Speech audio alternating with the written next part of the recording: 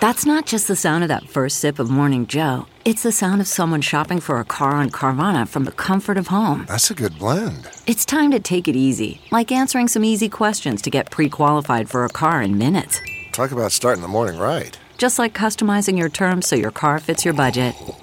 Visit Carvana.com or download the app to experience car shopping the way it should be. Convenient, comfortable.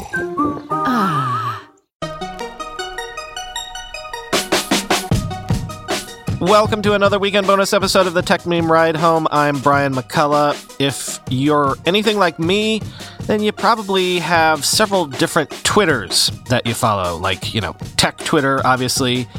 Also for me, English football Twitter, comedy and improv Twitter, Wall Street Twitter, as I mentioned, and also for me, econ Twitter. If you want the single best person in economics Twitter to follow, it's Noah Smith, Bloomberg's economics opinion columnist. If you want to follow him, it's at Noah Opinion, by the way. If you want a great Substack to sign up for, try noahopinion.substack.com. The free article he shared this week is called Triumph of the Hodlers. I hope I remember to link to it in the show notes because it's the best summation I've read of what's going on with Bitcoin at the moment. And also, as you'll hear, he has a great new podcast with another economist I respect, Brad DeLong. Link to that, hopefully, also in the show notes. Noah is just a smart guy. If you want a smart economics angle to anything happening in the world right now, he's just the best. I sat down with him to hash out some of the sort of tongue-in-cheek questions we've been asking obliquely lately, like, is, remote work for real? Is it the future? And is Silicon Valley, quote, over? Noah and I have been friendly on Twitter over the years, occasionally doing dorky DMs about obscure details about the Holy Roman Empire, but this is the first time I met him, if you will. It's been a while since I was sort of starstruck to interview someone, but here you go. The great Noah Smith. All right, so let me bring up my notes here, start my timer. First, do you want to see rabbits, though? Sure. Yeah, consider ourselves recording. Show me the rabbits. Rabbit. How many do you have now? 2. And how, because I've seen you, at first I kind of thought, I didn't follow the thread exactly. I thought you were joke tweeting about rabbits, but so how long have you been a rabbit parent now? A rabbit parent. I got this rabbit in 2017. And then I got my second rabbit in late 2018 because she was getting bored and she needed a companion. So I got her a companion. And do you let them loose in the house, or they stay in that sort of crate thing, or what? Oh, no. They're loose in the house. They have a little fence, which both prevents them from strewing hay all over the apartment and gives them a feeling of like their little territory, but they don't really need it. They usually just sleep under my bed, to be honest. Do you ever let them sleep in the bed? They don't want to. Rabbits won't. At least my rabbits they won't go up on a bed. Like they'll sometimes jump on the bed briefly, but they'll be like, what is this soft thing? And then just hop down. Well, don't tell my daughter, because even though we got her a puppy, she always wants a cat now and then a horse. And so rabbit would obviously be next on the chain. All right. So let's start off with this, because listeners know that I keep going back and forth with this idea of remote work, and is it the new normal in post-pandemic times? I just did a story yesterday about Salesforce saying they're going to go to mostly remote work, which is ironic considering they built that giant skyscraper. That they're like, I wonder if they regret that now. But so how are you thinking about this stuff? Do you think that we're going to see a meaningful change in where people are working, or is this sort of faddish? Well, so I think we're going to see a shift toward remote work, but it's tempered by a couple things. Number one, if people work remotely 3 days out of the week and then go into the office 2, they still have to live near the office. And so the residential patterns don't change. Maybe you could have more flexible office arrangements or downsize your office because you have fewer people in there at any time. And so commercial real estate developers could still get hit. But in terms of hollowing out cities, it's probably not going to happen. People have to be completely remote, and they're not just going to have to be completely remote. they're going to also have to do things like job search and networking completely remote. So there's this whole bundle of things that you can do with physical proximity. And we're going to have to, in order to sort of unbundle the city, as it were, we're going to have to be able to do all those things remote. And I think that's a taller order than people realize, which doesn't mean it's impossible. The other factor is the fact that cities are fun to live in. And if people, work at a company that's based in New York and they move from New York to, Taipei, and now they're in Taipei instead of New York, and then people from Taipei move to New York, you've still got the same number of workers in these superstar cities. They just live in different ones. So for this to really have an effect on sort of evening out this sort of very lopsided distribution of employment in cities, if we're going to get tech workers to be less concentrated in like San Francisco, for example, it's going to require that they move to sort of what we call second tier cities, kind of not the nicest expression, but we're going to have to get tech workers living in Cleveland, and we're going to have to get tech workers living in, Youngstown or places like that to have their local spending revitalize those places. I think we're going to see a movement towards cities like Dallas, Houston, Austin, Atlanta is going to be a big one. Those aren't what I'd call second tier cities, but they're sort of sub superstars. I think we're going to see towns like Nashville become popular. Well, you wrote that you thought like the whole Sun Belt is pretty much a decent candidate. The Sun Belt is a decent candidate, and that's always been true because the Sun Belt really sprawls, and once people are past their sort of meeting people years and ready to raise kids, I think that people, including millennials, have a strong desire to move to the suburbs. You see that in all the data. The suburban dream is not dead. I think people want more walkability to their suburbs. I think people want some more transit in their suburbs. I think people want some more density, more restaurant choice and things like that. They want suburbs to be a little more like cities, but I don't think that we're going to see a lot of people, raising kids in highly densified downtowns of places like Dallas, Texas. That's not going to happen.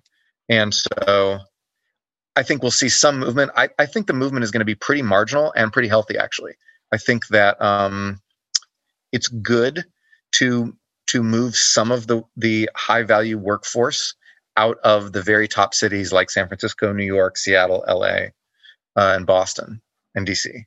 And so take that really super top rank of cities and move people out to some other places. I think that's going to be ultimately healthy for the country. The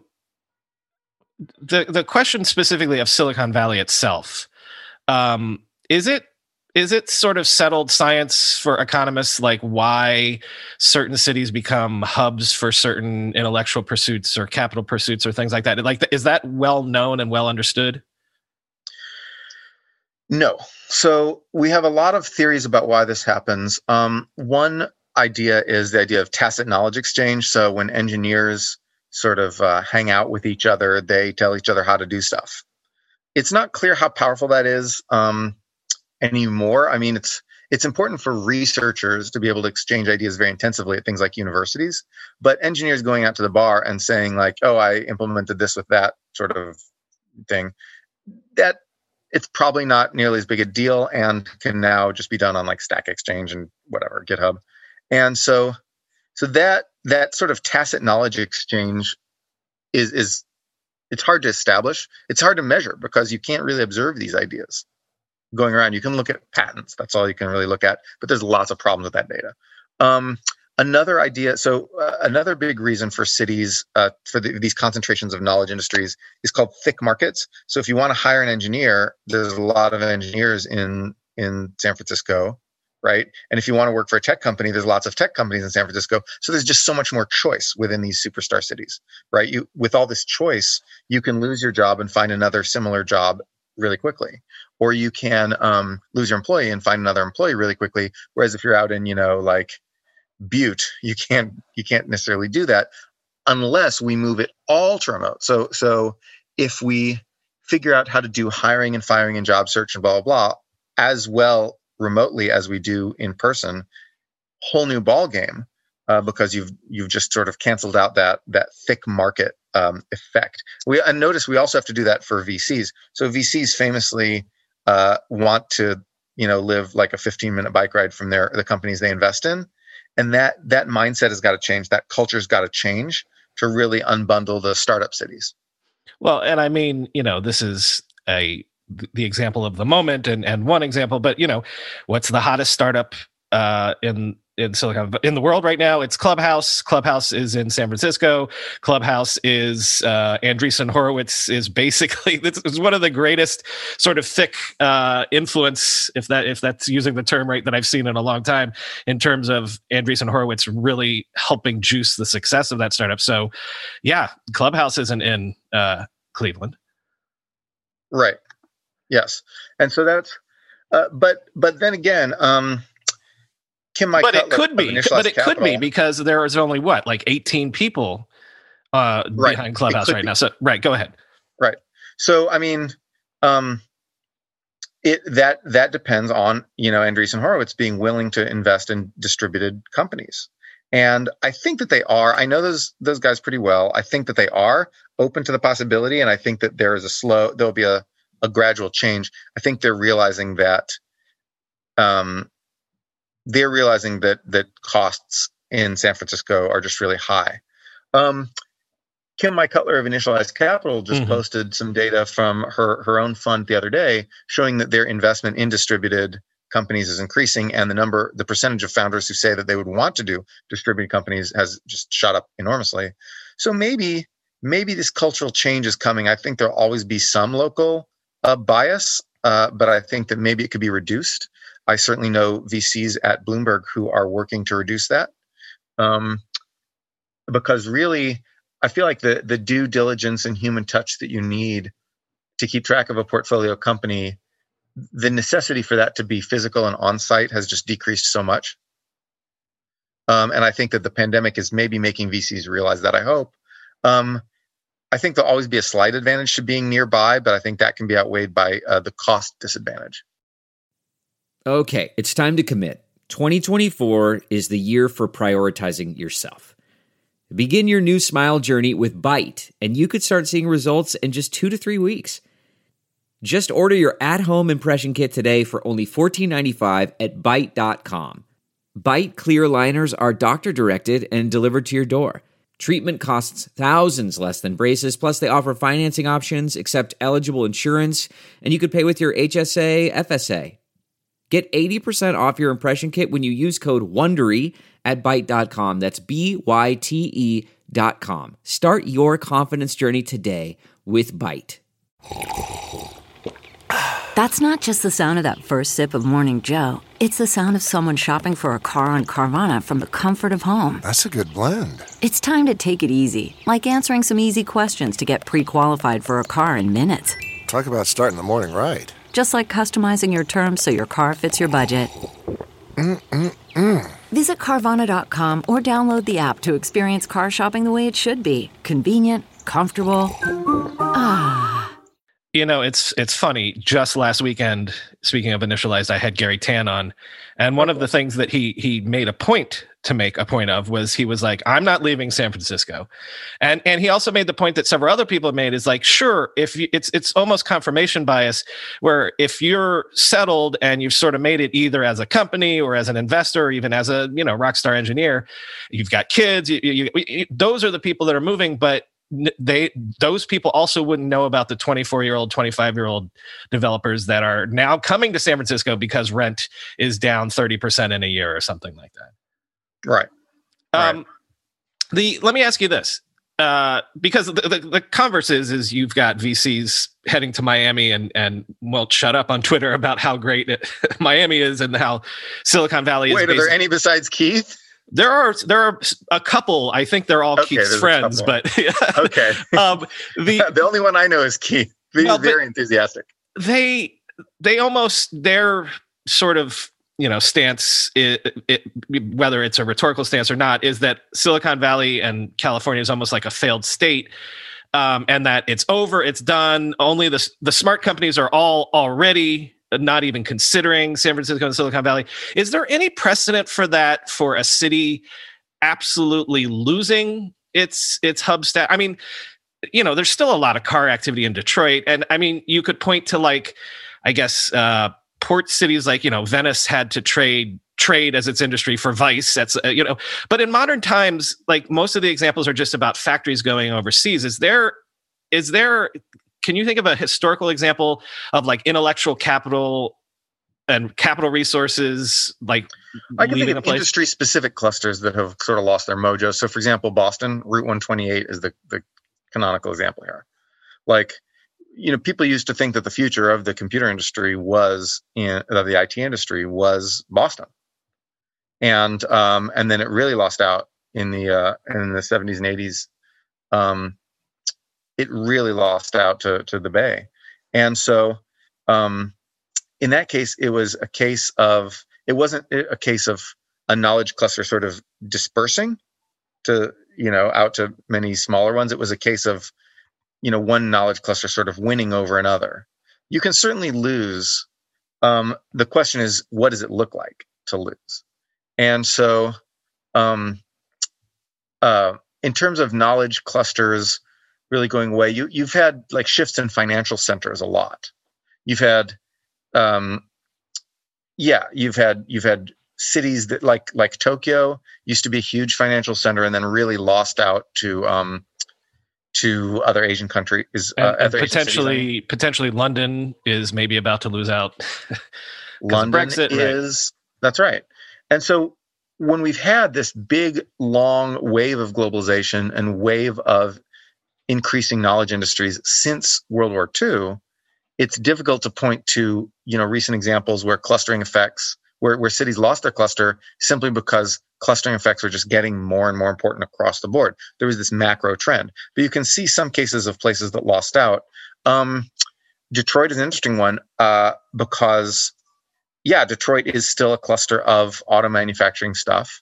You talked about shipping stuff overseas, but when you have a globally integrated market and, Toyota is doing innovation in auto technology and GM is not, then that is an important shift in the locus of innovation. It is notable that Tesla did not come from Detroit.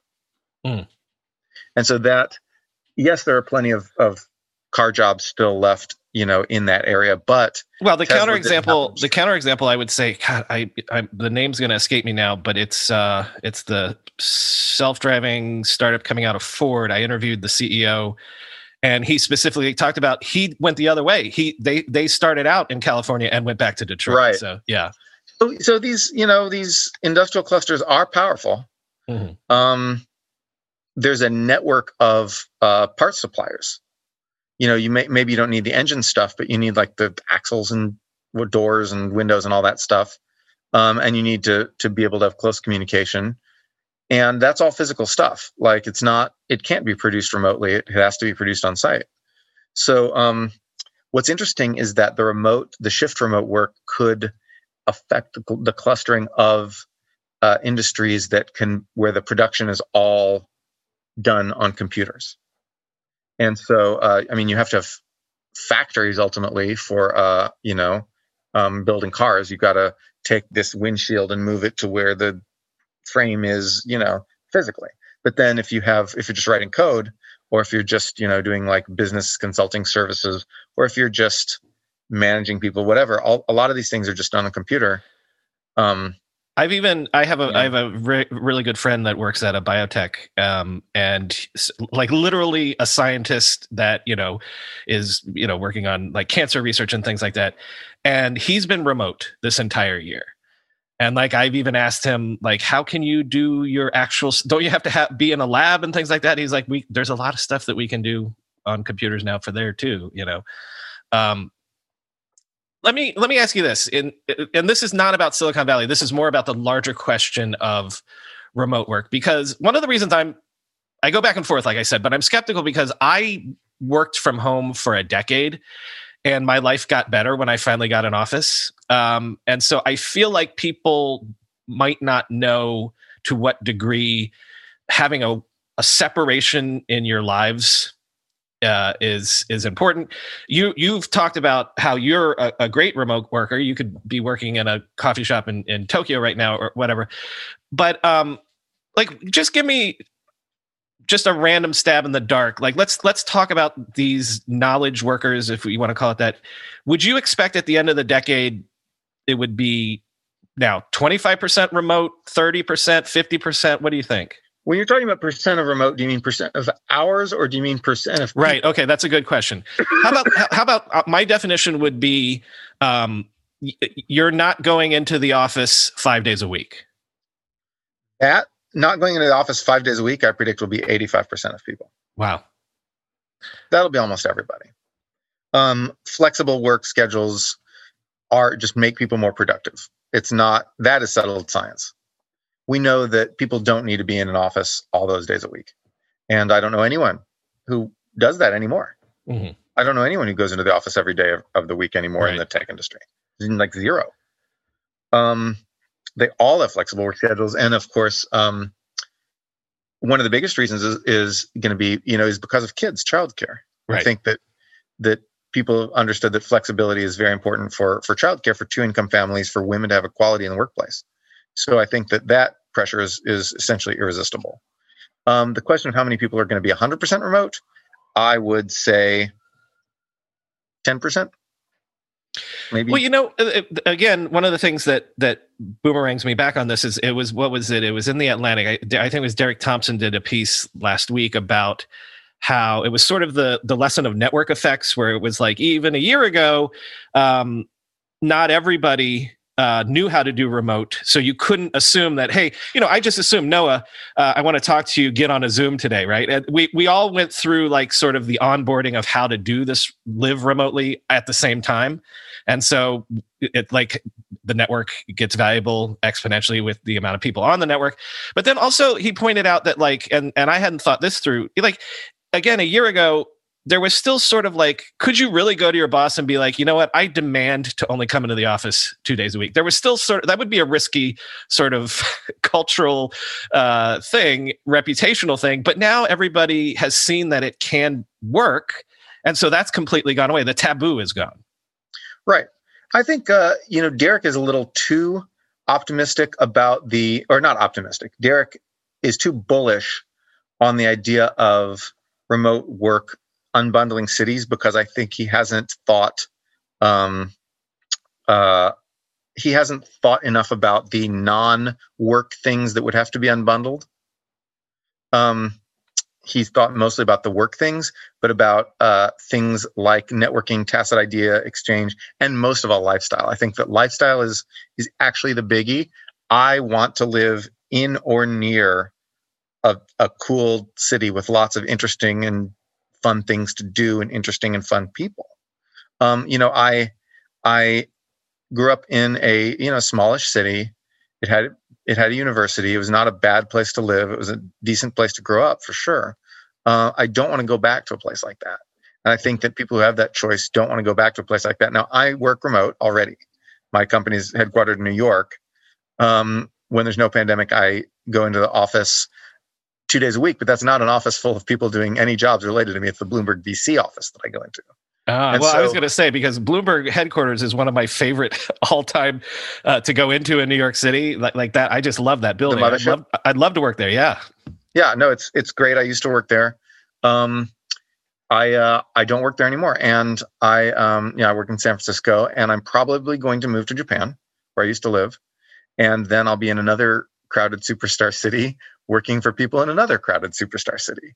And so that's where I'm going to be. And I think that Derek hasn't really considered that. So the number of people who leave their own company's superstar city doesn't necessarily equal the number of people who leave superstar cities as a group. I guess the bottom line also is that if I'm quibbling about, like, is it 10%, is it 35%? It doesn't matter, because any meaningful number even if it was 5% of whatever percentage of the population is knowledge workers, if they go in less, if they only go in 2 days a week or whatever, like that has such huge knock-on effects for, like infrastructure investment, traffic and real estate and office space and all that stuff, right? So even if we're quibbling or arguing about like how impact, it's still going to have probably a meaningful impact that we'll notice this decade. I think it will have a meaningful impact that we'll notice this decade, but it will be an evolution, not a revolution. I think it will be a modest shift. And I think that the biggest beneficiaries will be cities that can offer similar amenities with lower costs for certain classes of people for whom the difference between living in San Francisco and living in Dallas is not large. I think that there are a lot of such people. I'm not one of them. But there's a lot of people like that who just want to have some pretty good restaurants around, just want to be somewhere where like, the musical theater will like come to, and, things like that, who don't demand that like they be in the place with like the most interesting, quirky characters and like coolest artists and whatnot, which I kind of do. Like for me, the superstarness of a city is more important, I think, than for most people I've ever known. I want to be where cutting edge thoughts are being thought. And if 80% of those thoughts are being thought on Zoom and Clubhouse and whatnot, I still want to be in the place, where the other 20% is concentrated. But I think I'm probably more abnormal in that sense, because I think a lot of people, they just want to be in a place with some good restaurants, some nice, some fun places to go with the kids. A lot of people have kids. I just have rabbits. And I think that when we think about where these people want to go and want to be, we think about, young single engineer and manager or types, like basically young single high valued knowledge workers. That because they're very mobile, they're very mobile, but their very mobility means that they can go and hang out for their 20s in a cool city and, meet their partner and whatever, and have their fun and get drunk a bunch or whatever, do some DMT. I don't know, whatever kids do. And then they do they do all those things, and then they get married or whatever we're calling it these days, and then they move out to the burbs to raise their kids. I think that progression is not going to really end. It's going to change a little bit. It's going to evolve, but I think it's not going to end. Yeah, we did that. It's just we moved from Manhattan to Park Slope, but you moved from Manhattan to Park Slope. Same deal. Yeah. Yeah. Before I let you go, can I get your take on a couple other things? Sure. You're on Substack, which let me not forget to plug that, because first of all, you're one of my favorite Twitter follows of all time. Your Substack now is a couple months old, and it's fantastic. You have a huge following on Twitter. You're well known. You're right up Substack's alley. No doubt Hamish has reached out to you to try to get you to burn the boats at Bloomberg and go all in on Substack. Whatever you want to tell me about either your experience so far or what you think about the company and the opportunity it provides to writers and things like that. Substack is good. It's still in its early stages, and it needs to solve the bundling problem. Because currently you subscribe to like a few Substacks, and that's all you can spend on media per month. Whereas if you subscribe to an equal number, if you take the same number of dollars and subscribe to like online publications, you just get so many more writers. You get so much more of a diversity. So for people who want to follow like their one or two favorite writers, it's perfect. For people who want to, follow like 30 writers, it's not, the economies of scale don't work yet. And so they need to implement a bundling solution. I know they're working on that. Mm-hmm. But in general, great. It's something that needed to exist for a long time, and it's brought blogging back. And there's just like I'm always like annoying Hamish on email with like suggestions and things for little tweaks. But I don't want to focus on those little tweaks, because Substack's really, it's a good product. I think the most important thing it's doing is it's making discussion more reasonable again. because Twitter is really optimized. The way you get attention on Twitter is by dunking on people and by fighting, by saying, look at this idiot. Like, dunking is Twitter. Mm-hmm. And it's terrible for our national discourse and just for our ability to think about things. And so Clubhouse and Substack, I think, are both made with the inherent shittiness of Twitter in mind. Twitter is incredibly convenient. It's super viral. It's great for getting news. It's great for just randomly talking to anybody you want. Twitter has such advantages and then such disadvantages. It's a machine for hate and, contentiousness and bridge burning and misunderstanding. And I recognize the importance and enduring power of Twitter at the same time that I think it's a complete dumpster fire and I hate it. And Substack is helping to bring back blogging, which was always better. Like, yes, people say mean things about each other on their blogs. Yes, you can get attention for fighting, but it's you have to be more reasonable. It's long form stuff. You can't just take like a little snippet out of context and then like make that the basis of your denunciation attack. And so it's just it's trending our discussion toward reasonability. And Clubhouse is doing the same thing. I mean, Clubhouse, you have discussions between people who would just absolutely be, dunking on each other and tearing at each other's throats on Twitter, who are having a reasonable voice discussion on Clubhouse, because voice, we human beings are programmed, if you want to call it that, to be reasonable when we're talking to each other by voice. Even more so on video, I think. But just voice creates this human element and this back and forth. Of course, Clubhouse is real names.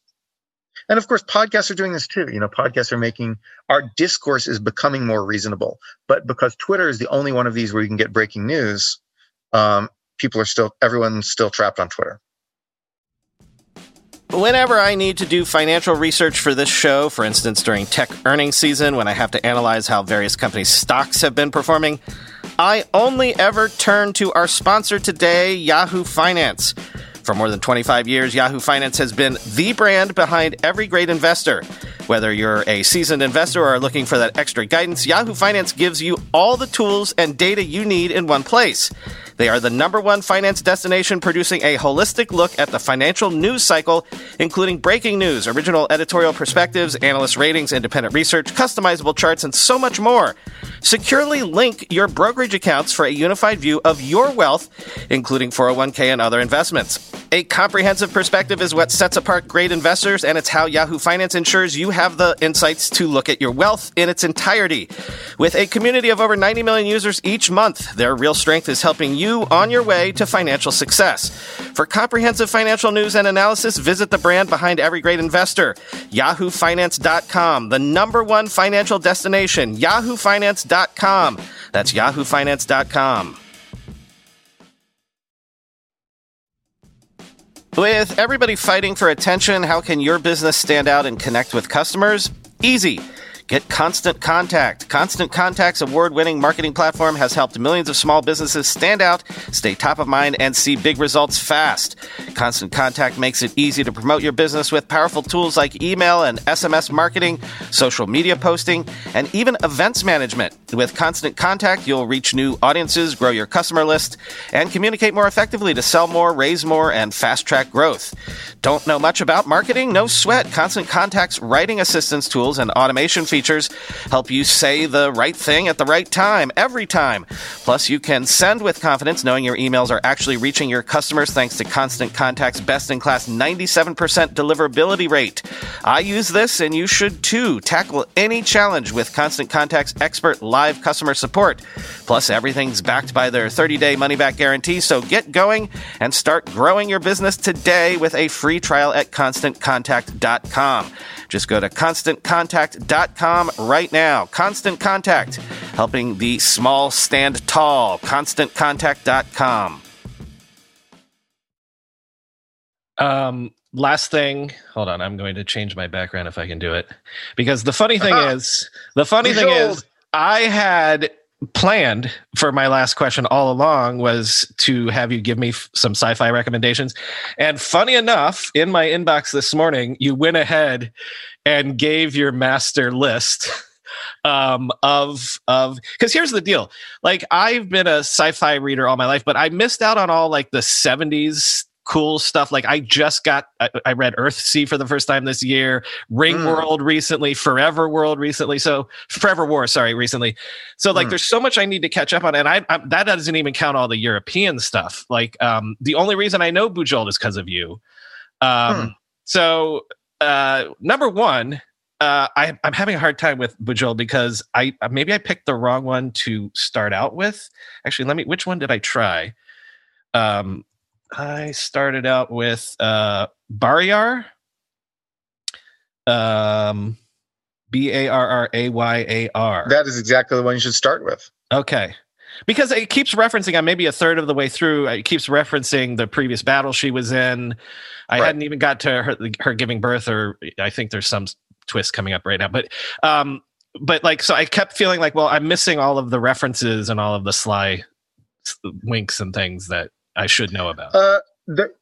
No, to be honest, a lot of those aren't anywhere. So there is a book, Shards of Honor, which came before Barrayar. It is not as well written. It's worth reading just for completion, but it's more sort of like a Star Trek episode with BDSM. And Barrayar is really where it's the series starts getting amazing, and it's the second book. And be sure to catch Falling Free, which is another sort of side book.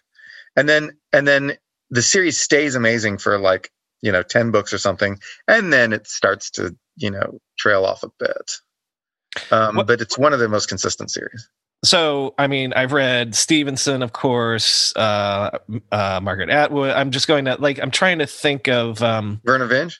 See, I haven't. Okay, so read Verna Vinge. I should start with that one. That's the very first one on your list. He's great. Books. Charlie Jane Anders.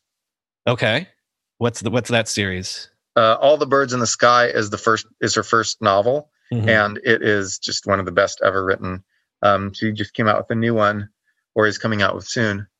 But yeah, and she has a couple novels and then a whole bunch of short stories that I really love. But she's so good. And then there's a number of other good ones. I mean, Bruce Sterling, of course, Gibson, a lot of the cyberpunk classics. What's the Uplift saga by David Brin? Oh yeah, that's a saga. If you really like animals, then that series is for you, because it's about sentient dolphins and chimpanzees. So humans sort of use technology to make dolphins and chimpanzees human level sentient, and then they find themselves very rapidly having to participate in an interstellar war. And so it's just about these dolphins and chimps thinking what the hell are we doing here? What is our purpose? They don't have history. They don't have this deep memory of that humans have of this long history thing. They're just we just arrived. And before that, we were just animals. What do we do now?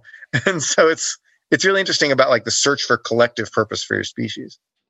Did I see you say on Twitter, maybe even just today, that you don't like? Who is it that you say you don't like? Because I had read him. Ooh, the post-scarcity books. Yeah. Yeah, the culture. Ian M. Banks. Yeah. That is an author that almost everyone does like. Yeah. And I do not. I'm very, very against the mainstream on that, but it's just personal preference. I have no.